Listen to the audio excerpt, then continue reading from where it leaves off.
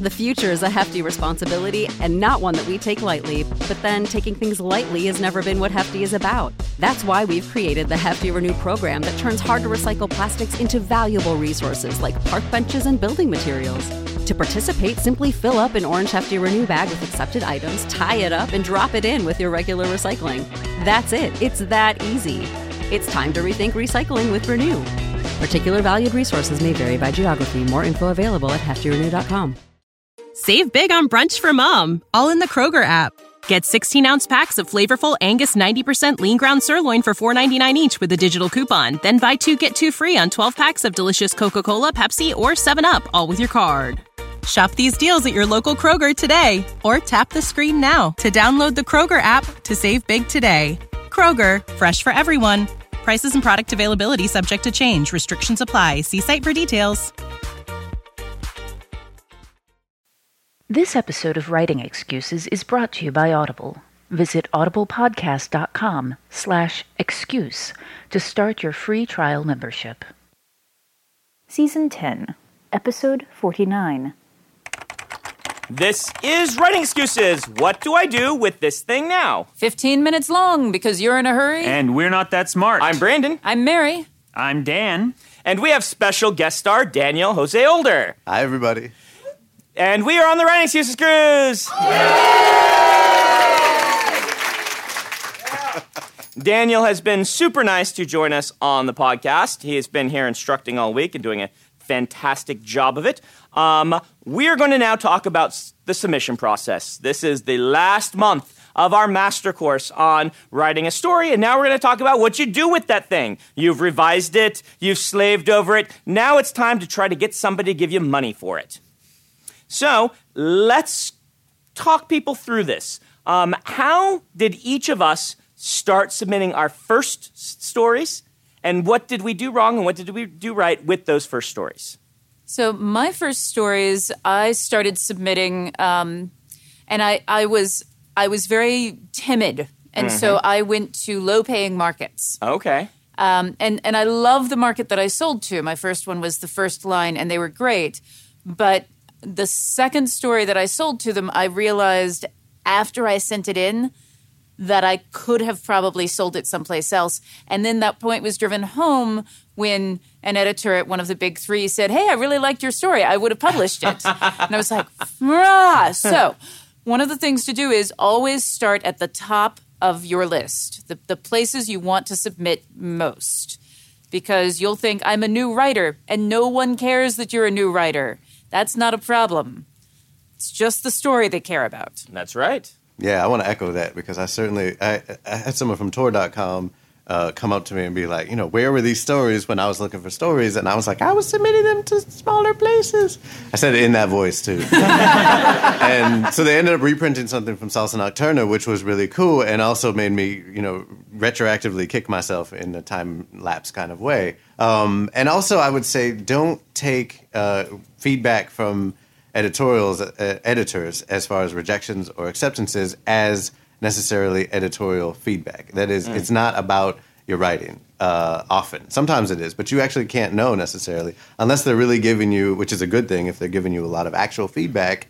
You need to rely on your beta readers for that. If you're relying on editors to find out how good your work is, you're going to be miserable and think that your work sucks all the time. Most of the time, it's more about the publication than the work itself. Yeah, and the other thing about that is that if you are relying on editors to give you feedback and you're sending out something that you know isn't ready, you've just blown that market. Absolutely, yeah. Yeah, what he means by that it's often about the publication more so than the writing, is that maybe the publication already has a story about purple koala robots, and so they don't need your purple koala robot story. Damn it.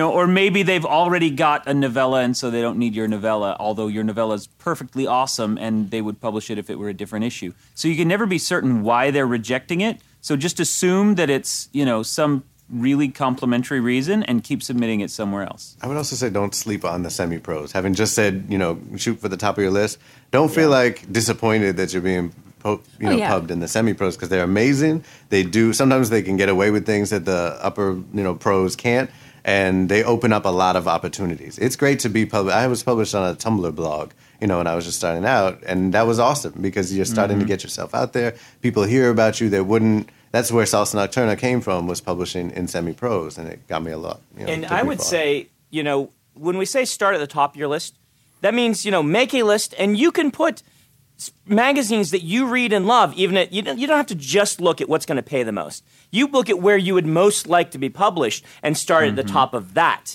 and work your way down. Because I know lots of stories that I'd be like, this would be perfect for this magazine that I've enjoyed reading. And maybe it doesn't pay 25 cents a word like Tor.com or whatever, but that's where I want the story to be. Yeah. Now, I will say also, as a slight counter to this, my first publication was in a very small market. Kind of like you said, you were first published on a Tumblr blog. And while I didn't get any real prestige or money out of that, it was a huge confidence boost. Yeah. Right.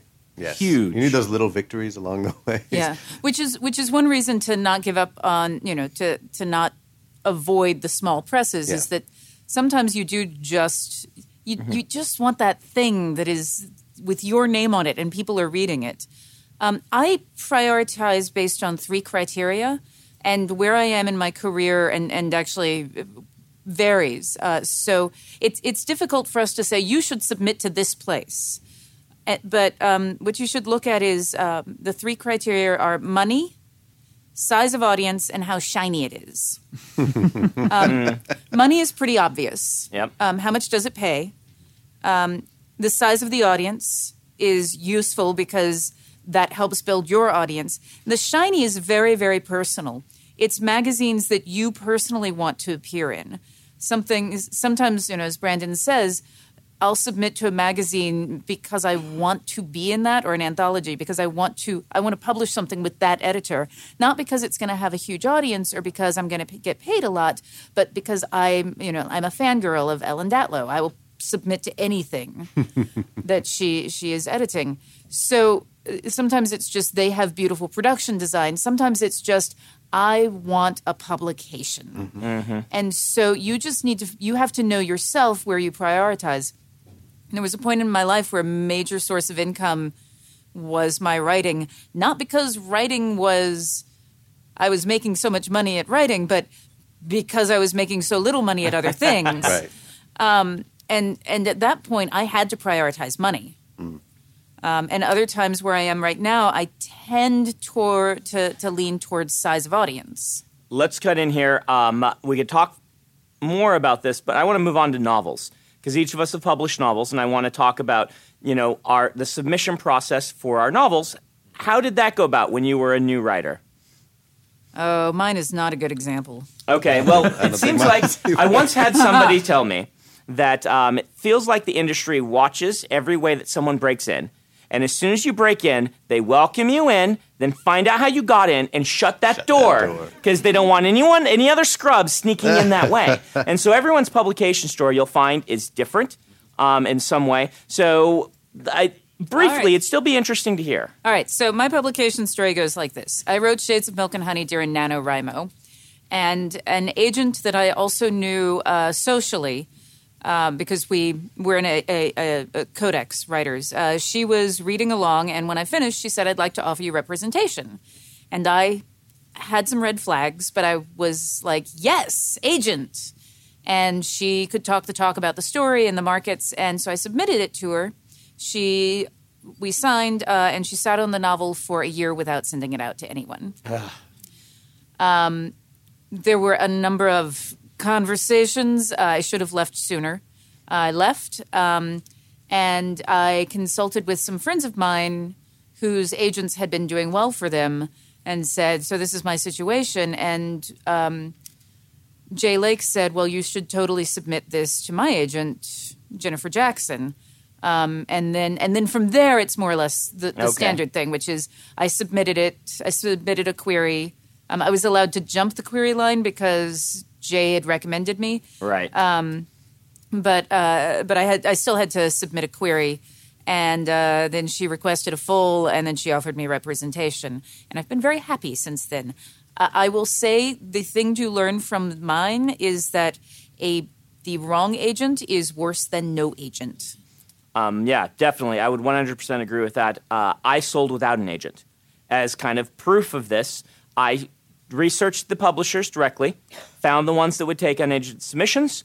I've told this story, I think, on the podcast before. Dan and I started going cons, cornering all the editors that worked at these various publishers, started talking to them, networking with them. Eventually, they would start say, yes, go ahead and send me 3 chapters or a query or whatever, and we would send those, and we just did that for like 3 or 4 years until one of them started buying our books. I want to say something really fast about what he said about unagented submissions.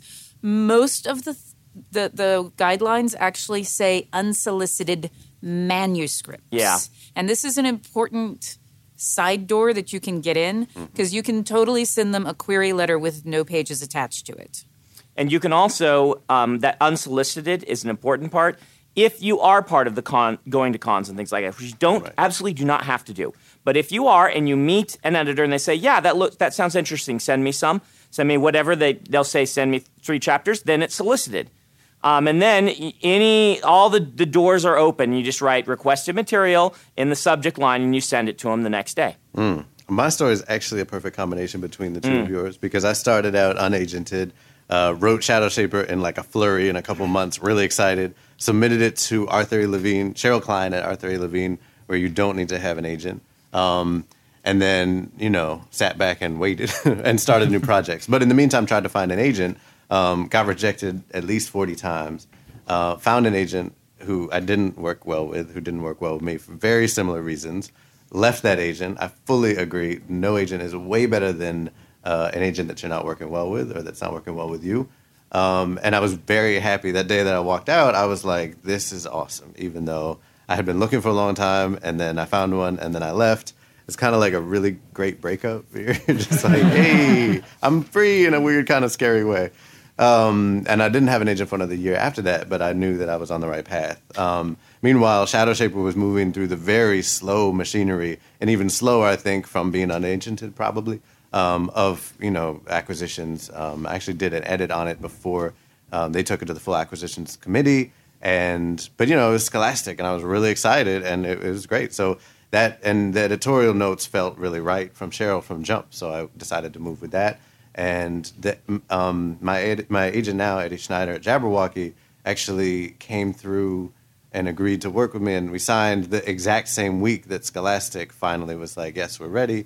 And so everything happened at the same time, and I sort of like shot up into the sky like a firework and exploded, technically, metaphorically, whatever. And that's how it happened. Daniel, did you do much networking beforehand or just sending out cold? cold? You had a pretty big social media presence. But not when I was just starting. Now this is 2009, so I was really new on Twitter. And so in small ways, but I don't think I went to my first con until 2011 or 12. Okay, so you basically submitted cold and it worked. Yeah, I never met Cheryl. Yep, it still works to submit cold into the but it took slush pile. It took until this year for it to actually come out. So that's how slow. And I think it got accepted officially in 2012. Okay. So, Now, Mary said that her story was a bad example. Mine is a fantastic bad example because I found my editor when Brandon Sanderson sent my book to him. So, reproduce that, audience. But, don't. Brandon and I more or less have the same story because we were doing all this networking together. Brandon sold to our then mutual editor right off, and I sold 3 or 4 years later. The interesting part about my story, though, is that with an offer on the table from Tor, I was still rejected by 3 agents. And that's a time when a rejection is a really happy thing because these were people who turned down real money because they weren't as invested in the book as I was. I wouldn't have wanted an editor who would just jump on the easy money. And so all of my networking up to that point had been for fantasy because I thought I was a fantasy writer. And so I'd met all of these agents and all of these editors who worked in fantasy, and then I sold a horror novel, and they're like, well, gee, Dan, what are we supposed to do with this thing? So it can be very good to be rejected sometimes because that just means that you haven't found the right person yet. Yeah. Hey, writers, are you thinking about learning a new language? I think exploring the world, experiencing other cultures, and being able to communicate with people outside your everyday experience lets you create richer, better stories. A great way to do that is with Rosetta Stone, a trusted expert for over 30 years with millions of users and 25 languages offered. They use an immersive technique which leads to fast language acquisition. It's an intuitive process that helps you really learn to speak, listen, and most of all, think in the language you're trying to learn. They also feature true accent speech recognition technology that gives you feedback on your pronunciation. It's like having a voice coach in your home. Learn at home or on the go with a desktop and mobile app that let you download and access lessons even when you're offline.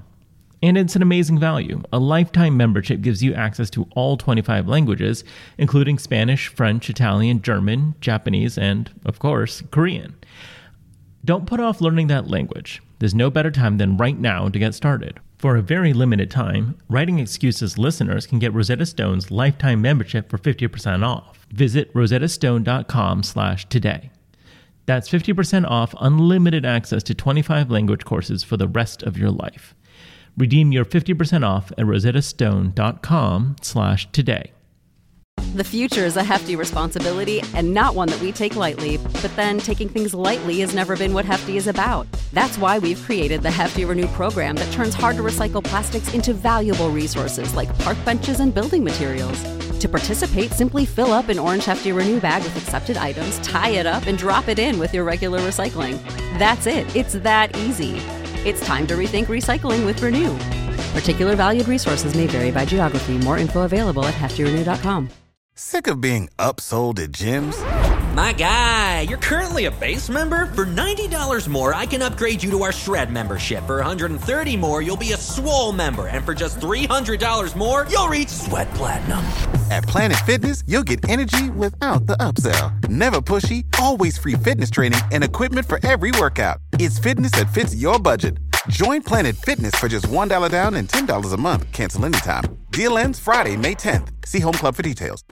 Let's stop here for our book of the week. Our book of the week is actually The Half Resurrection Blues. Hey, I get to talk about it now? You get to talk about it. Half Resurrection Blues is about Carlos de la Cruz, who's half dead and half alive, wandering around Brooklyn doing the dirty work for the Council of the Dead, which is the sprawling bureaucracy of death. And whenever they have a situation that they don't really know what to deal with, they send Carlos in to handle it because he can pass, so to speak, in the sense of he goes into the living realm and he's cool with living people. Dead people are cool with him. He's friends with everybody. But he has to kill people, so that sucks. And basically he falls in love with the wrong person, who's the sister of one of the people he's supposed to kill. And he's like, I must find her. But in the guy's dying breath, he's like, please protect my sister from the Council of the Dead. And Carlos is like, damn, can I swear? He's like, shit. He's like, I will do this. I will find her. I will protect her from myself, and then I will ask her out. And that is the beginning of Half Resurrection Blues. Oh, wow. So that is written by Daniel Jose Older and narrated by Daniel Jose Older. So if you are listening to his wonderful voice here and thinking, man, I want 8 to 10 more hours of this. Yes, indeed. Yes, indeed. Then go to audiblepodcast.com/excuse. Start a 30-day free trial, download Half Resurrection Blues by Daniel Jose Older, and enjoy yourself. Indeed. And the sequel, Midnight Taxi Tango, is coming out in January. So let's talk about this list. We've mentioned the list a couple of times of places where we would submit. Now, it seems like we a little bit more haphazarded into things, but I haven't mentioned my list. I did have a list for novels. Where I was submitting, and this was, it started with Tor and Daw, and then Ace, and then moved down into the next string of publishers, and then the next string of publishers, and after that I stopped submitting. I had 3 strings. So I did create this list, like you probably would do, like you do with short fiction. In fact, I did that with short fiction too. So how did you find the places that you wanted to submit to? How can they make a list like this? So I also had a list. Ready to go with the agents before I went down my own special path. The way I came up with the list for agents was that I went to the bookstore and I looked at books that were books that I liked to read. Mm-hmm. And then I thumbed into the acknowledgments to see who their agents were. And if they didn't thank their agent, I figured there was a problem there. So I made a list of agents from that. It was actually just one trip to the bookstore. And then I went online and looked at those agents to see what they actually represented. Because sometimes you will have an agent who has like this one oddball client, which is the one that you love, and they don't represent anything like that. Or they don't accept any new, they're not taking on new clients. So I went and then I prioritized it based on that, like who I thought. And you went to their websites, found out what their submission guidelines were, and went from there. Yep. Mm-hmm. Pretty similar story. With Shadowshaper, it was, like I said, it was literally just that was the one that I found that accepted non-agented submissions. That's the only one I sent to. It was also that I was thinking a lot about Harry Potter when I wrote Shadowshaper, kind of like Harry Potter meets The Wire, which every book should be, really. And so that it was really wonderful happenstance that Arthur E. Levine, which is the part of Scholastic that handled Harry Potter, was also open to submissions. With Half Resurrection Blues, that was mainly my agent, with his list and figuring things out. I will say real quick that I think there's a sort of common idea that, you both with magazines and with publishers, read some of their stuff, definitely do that and understand what they're about. But I would caution against fully, crossing someone off the list just because they don't necessarily do that genre. Because when I was trying to publish most of the stories that turned into Salsa Nocturna, it was very hard to find urban fantasy short fiction online. There wasn't a lot. Most people weren't publishing it. I'm sure it was out there, but I wasn't seeing it. But I kept submitting to places and getting rejected. But eventually people were like, all right, well, this is good story, so we're going to publish it. And, all that to say that things will change sometimes. And you can't start shortening your list dramatically just because it might not look that way right now.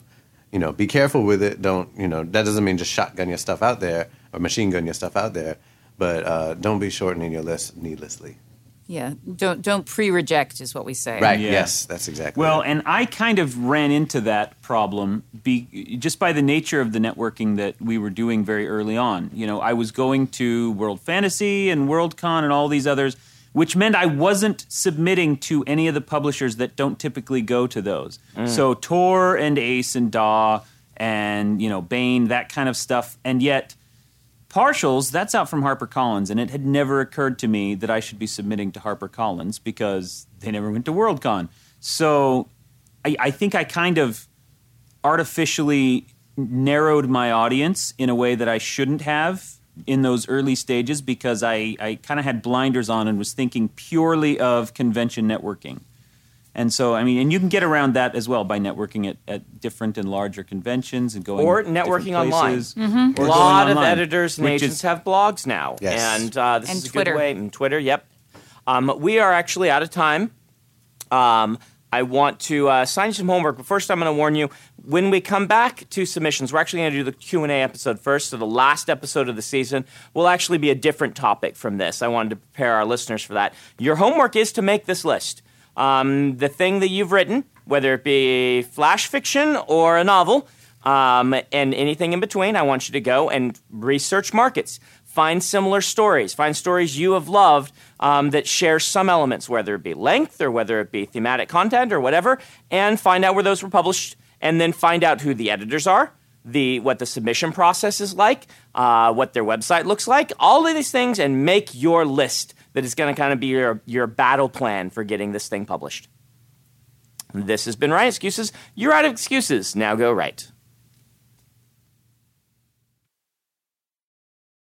You know how to book flights and hotels. All you're missing is a tool to plan the travel experiences you'll have once you arrive. That's why you need Viator. Book guided tours, activities, excursions, and more in one place to make your trip truly unforgettable. Viator has over 300,000 travel experiences to choose from. Everything from simple tours to extreme adventures and all the niche, interesting stuff in between. So you can plan something that everyone you're traveling with will enjoy. Real traveler reviews give the inside scoop from people who've already been on the experiences you're considering. So you can plan with confidence. Free cancellation helps you plan for the unexpected. And 24/7 customer support means you can travel worry-free. Download the Viator app now and use code Viator10 for 10% off your first booking in the app. Find travel experiences for you. Do more with Viator.